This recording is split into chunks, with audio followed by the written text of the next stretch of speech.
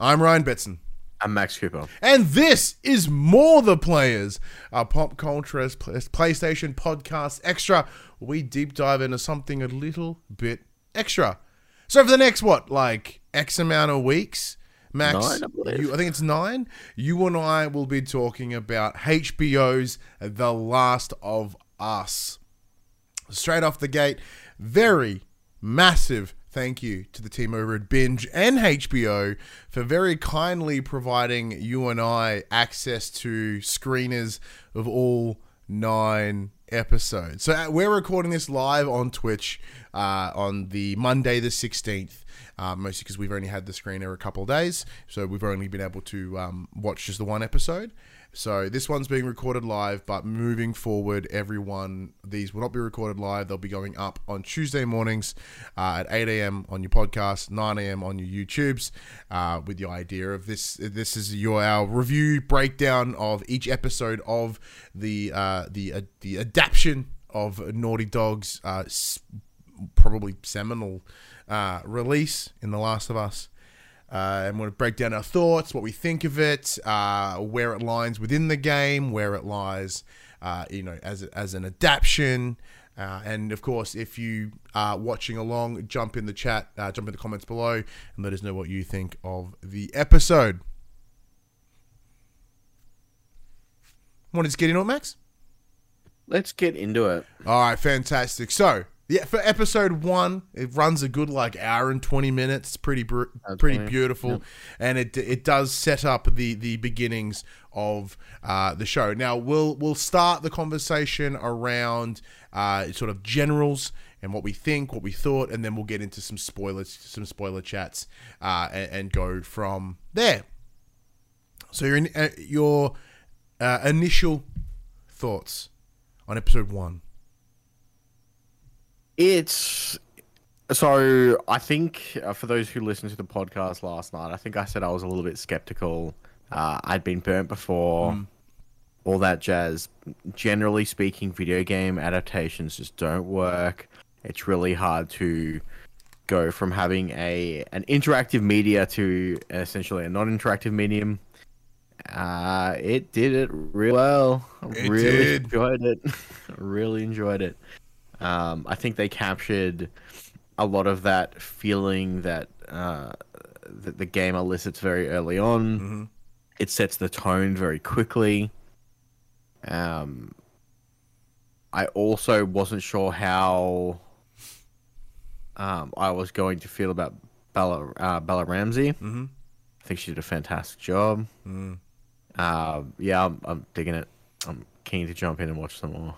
Yeah, I'm in the same boat. Now, once again, if anyone wants to check out our episode of For The Players, our standard show that we recorded, that went up this morning, a day of recording, I talked about sort of me being positively optimistic about what HBO's The Last of Us would be, knowing the heavy involvement of Naughty Dog, head and writer of The Last of Us, Neil Druckmann. So it kept me happy. I watched it. It was awesome. I cried in the same way that every time I start The Last of Us on PlayStation and the game, I will always cry at the beginning of that game. And I'm glad, so glad, which is weird, that I was able to elicit the same response at the beginning of the show. Which tells me, A, I'm incredibly biased, which is fine, and 2, that it hit the same emotional beats in the performances by Pedro Pascal compared to Troy Baker as Joel. There were some creative liberties here that we'll break into that I think actually expand the story in a quite better way and in little nuances. However, there is such a respect and honesty in knowing of the source material, and that they're not afraid to either pull shots from the game, hit similar emotional beats, because what we're seeing here is the foundation of we're retelling the same story, which is fine, but they're adding flourishes, adding not even minor changes, but just expanding it, because the nature of the storytelling of TV compared to the storytelling of game, where the game is more show don't tell, where TV has to tell and show. You know what I mean? So there are things that you would pick up in gameplay that you have to visually see here or have it given to you in exposition. And I think there were the scenarios which they've had to fill in those blanks verbally or within imagery. I think they've done an incredible job. I agree with you. One of the biggest concerns I had going in was Bella Ramsey. Not that I feel that she is a bad actress in any way. I think Ellie is... The way that Ashley Johnson delivers Ellie is unique. Whether it be the inflection of her voice, whether it be how she carries herself, it's very important to the story. Now, like Pedro, he seems to encapsulate the disheveled, beaten man that is Joel Miller. He looks like a guy that's seen some shit, done some shit, and he's kind of broken internally. And whether that be in the stoic delivery, the pretty accurate costume mixed with, you know, just this whole energy, where Bella does bring a lot of the aggression and attitude that we see from Ellie. It's just a little different, and I kind of want to see where it goes. But of course, all the supporting characters delivered incredible work as well. So the actress that played Tess, brilliant. What we see, I'm a huge fan of hers anyway. Yeah. Yeah, it was very good. And then obviously Marlene was really good too. We see Tommy as well. We even see Robert, who's like a kind of a small character at the beginning of the game, and like he's kind of a small character here too. But like they made some adaptations to that story, because one of the first things you do in the game is go and seek him out. So they've kind of tightened that up a little bit, because that seems arbitrary in a TV show. But yeah, like there's enough here. There's no major changes. They expand on some things, but what about visually? How did it land for you? Yeah, well, like I said, the whole thing has it does capture the tone of the game really well in its imagery. I think it played out really well. It starts off, you know, with Joel and his daughter in their house and whatnot, and you get to see all that. It looks exactly how I remember the game being. It is a bit different stylistically, but like it's the energy is there. Part, yeah. For the most part, that feeling, that sense of feeling is still there, which is awesome. That that small sequence where Tommy, Joel, and Sarah, thank you, are in the car racing through to escape the town. Played out exactly how I remembered it. It was so brilliantly shot. They do manage to capture it quite well, and they've done a fantastic job. I agree. So there were some issues with. I had some lighting issues in some of the darker spots. So I was watching the screener. So I watched this yesterday, so the day before for worldwide release. You watched it through binge. So I watched it through Foxtel this afternoon when it launched. Mm-hmm. So I as soon as it hit 1 o'clock, I jumped on. I had already watched the first half of the episode 2 nights ago. Mm-hmm. So there was a little bit of a bump, because the streaming quality on Foxtel was a bit better than what the screeners we had access to, because we got 1080p screeners. And then Foxtel's running at 4K, yeah. And then obviously there wasn't it wasn't watermarked flashing through the screen. Yeah, it's watermarked with my name, so knowing that if I was to pump these out into the wild, they know exactly who to sue endlessly. So there. Yeah, I needed to fiddle a little bit, but it wasn't to the level of that random Game of Thrones episode where it was just fucking pitch black. and no one Yeah, can see. so that's the one challenge that I had, but that's the nature of streaming, right? Is Yeah, there for was, sure. there was a lot of artifacting. The blacks weren't quite as good as I'd want them to be, but for me, I go when this comes to 4K Blu-ray, and it will, is going to look immaculate. So at the moment, we've not got like they've not really. We're going to start getting into some spoiler stuff now, just because it's context. Once again, understanding of the game. So this first episode focuses on the time of Sarah and Joel at September 26, 2003. So this is the time at which the outbreak happens, the day at which it happens. So they expand on here, and then like that is really quite nice. And as that transitions into the chaos night of the outbreak, or the events that we see at the beginning of the game, where a lot of dark but a lot of vibrant colors as well that really pop.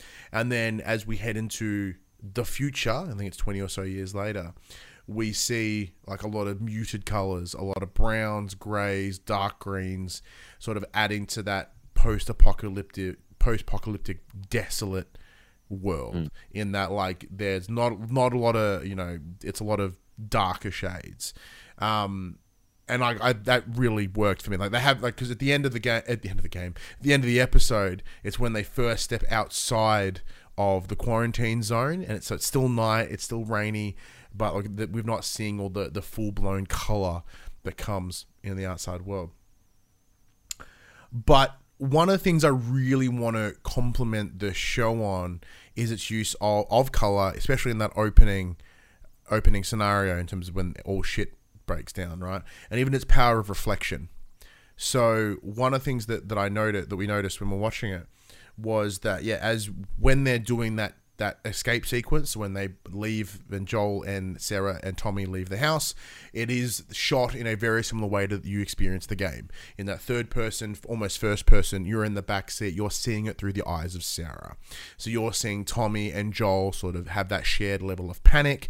You're scoping around and like you're seeing chaos around you.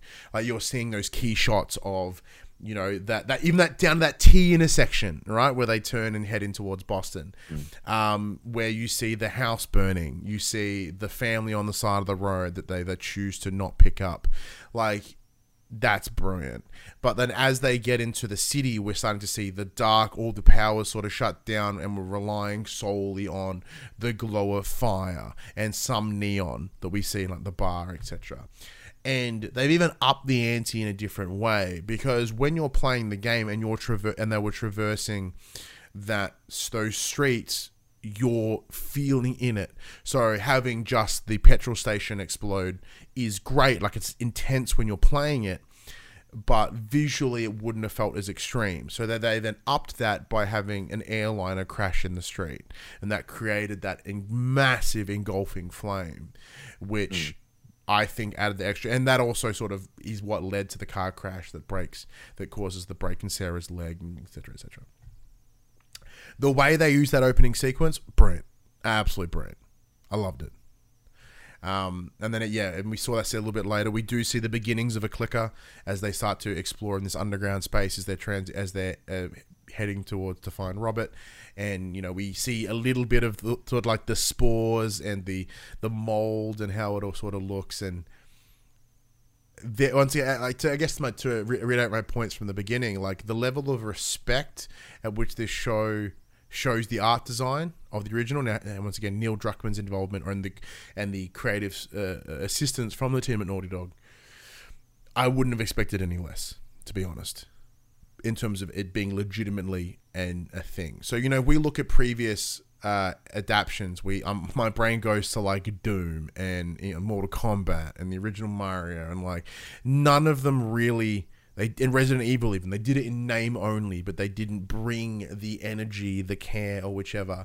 Because even for me, is just hearing the guitar of Gustavo, right? Like they have had him come in and be music composer on the series, so it has the same musical power that the game does. And hearing that guitar strum, and like it made my heart literally fucking jump and my chest tighten, because like to me that is that subconscious response to when I hear that guitar. Like that is The Last of Us to me, and that alone went, oh fuck yeah, and my brain got all happy and excited.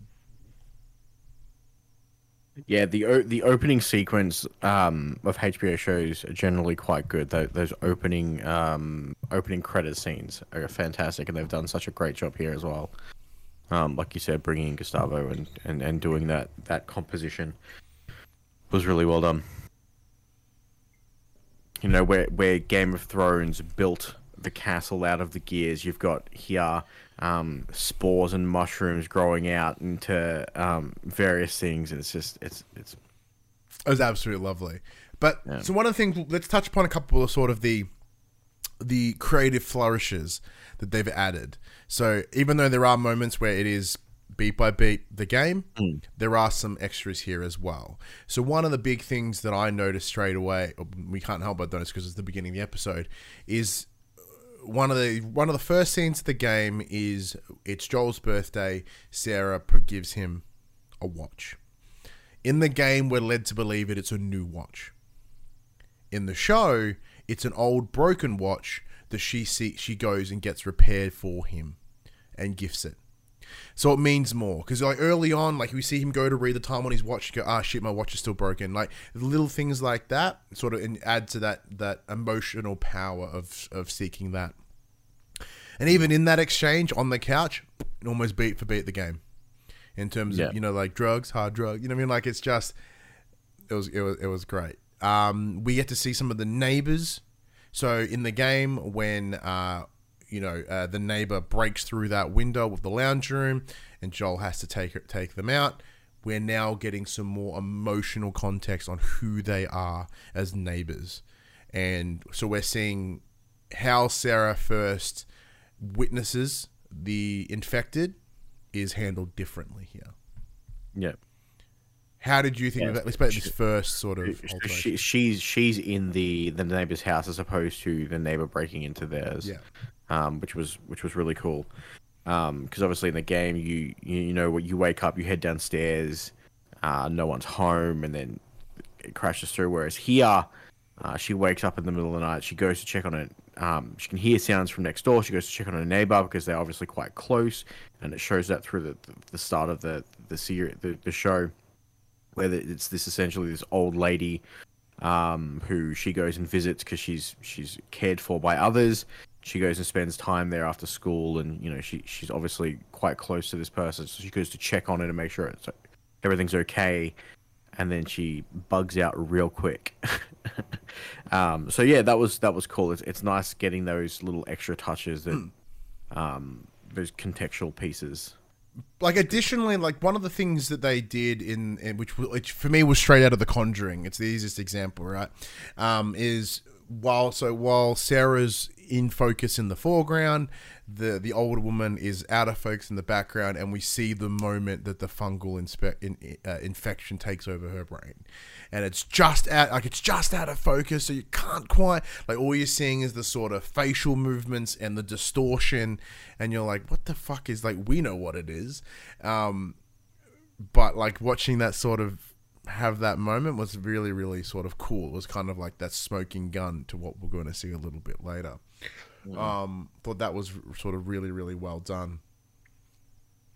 Outside of that, as I mentioned, they sort of shortened the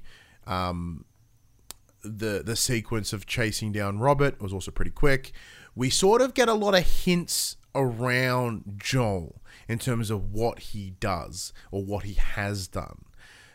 It's alluded to that he has done some shit in the time since the beginning of the outbreak and the loss of Sarah, which emotionally as intense here as it was in the game. I bawled my eyes out. But here, just through throwaway lines and reactions from people, we start to see the power of who Joel is. We're seeing, there's a throwaway line of look, we know who you are. We know what you've done. We know what you're capable of. And then everyone around them's like, oh shit, that was great. And we see sort of, Joel's day to day. It's like he's sort of involved in sort of odd jobs, helping burn the bodies of the infected, and the level of disregard he has for these individuals. you know, we see another member of that team being like, I'm sorry, it's a kid, I can't do it. And he's like, fuck that kid, and just you know, does what he needs to do. Like, he has that emotional destruction. He has that emotional disconnect from those around him. And and then we're seeing sort of him involved in minor drug trafficking, around like providing oxys, I believe, you know, to sort of help Fedra soldiers who need to sleep because they have a fucked up scenario to be in. And we also sort of begin to witness the moments of that PTSD, the flashbacks of the trauma of Sarah sort of haunting him, and he takes it out on this soldier, which, you know, that's kind of more implied in the gameplay experience, where here it's like, here's exactly the connection. We're already front loading the, you know, the father-daughter connector between Sarah and Joel is mimicked, is an analogy here with, it's a simile with Joel and Ellie. They lay that out pretty clear straight away, so you don't. It's a bit more of that show don't tell, which is very early on. How did you feel that they've sort of handled the beginnings of Joel? You know, I think they did really well. It's cool to get, like you said, those throwaway lines. It's obviously it's alluded to in the game as well. You know, you've got here, like you mentioned, he's dealing drugs to the soldiers so they can help sleep, and he's like, you know, where's the rest of my stuff? Like, where's, you know, I will give you this, but you've got to, you know, you've got to deal with the other guards as well. We need that car type thing. We need, you know, he's clearly a guy who has a task in mind, and he knows how to get shit done any way possible, essentially. Because, you know, when they had that interaction with him and Marlene early on, when they first meet Ellie, she's like, don't fuck this up. Yeah. Implies that at some point he has made decisions. Yeah. Because, you know, they're like, we know who you are. Don't fuck this one up. Like, yeah. You know, so it's a really cool. They've done it very well. They've done it very, very well. Pedro Pascal has played his role very, very well. You know, I very much look forward to seeing where they go with this, because obviously this episode covers the very front end of the game, and they've got so much more to tell, and I can't wait to see how they do it. Yeah, no, to add to what you said, Pedro Pascal's delivery here is on it. The drawl is just right. I said the costume design's there. It's not identical, but it's accurate enough that you get that same energy, you get that same feel. Yeah. Whether it be the disheveledness of his hair, the unkept beard, the stoic delivery, like even how, you know, like there's that scene where, you know, as they're killing time from the day to the night to take Ali out of quarantine, we see him, you know, the way he lays on the couch, the way he holds himself, when he sits with the watch, like all these little minor sort of performance details that are really what seals it. And I think that's probably one of the biggest things that most creators don't understand when it comes to the adaptation of media like this, is those. It's not just the beats. It can't just be Joel. Like, you know, it can't just be, you know, like it's important to pick up the nuances. Like even when it comes to, say, you know, Resident Evil, it's like you can't just have Resident Evil and, you know, Umbrella and zombies. Like you need to get the nuances of what makes it such an important series and emotionally connecting for people. That's what's needed, and here they got it. Even with Ali and how they've put the costume with Bella Ramsey, is it identical? No, but the details are there. You know, the backpack, the red sneakers, the attitude, the way she holds herself. You know, her sort of bravado that she has as she tries to have that, you know, overconfidence of someone older than she is, with how she, you know, is constantly on the defense and is aggressive and speaks very, you know, sort of what a young person thinks is an adult, in that how she sort of swears and sort of has that constant standoffishness. You know, and we get Riley name dropped, which is huge. So it makes me so excited, which means we're getting Left Behind stuff in here as well. And, you know, for anyone that doesn't know, that's a throwaway shit.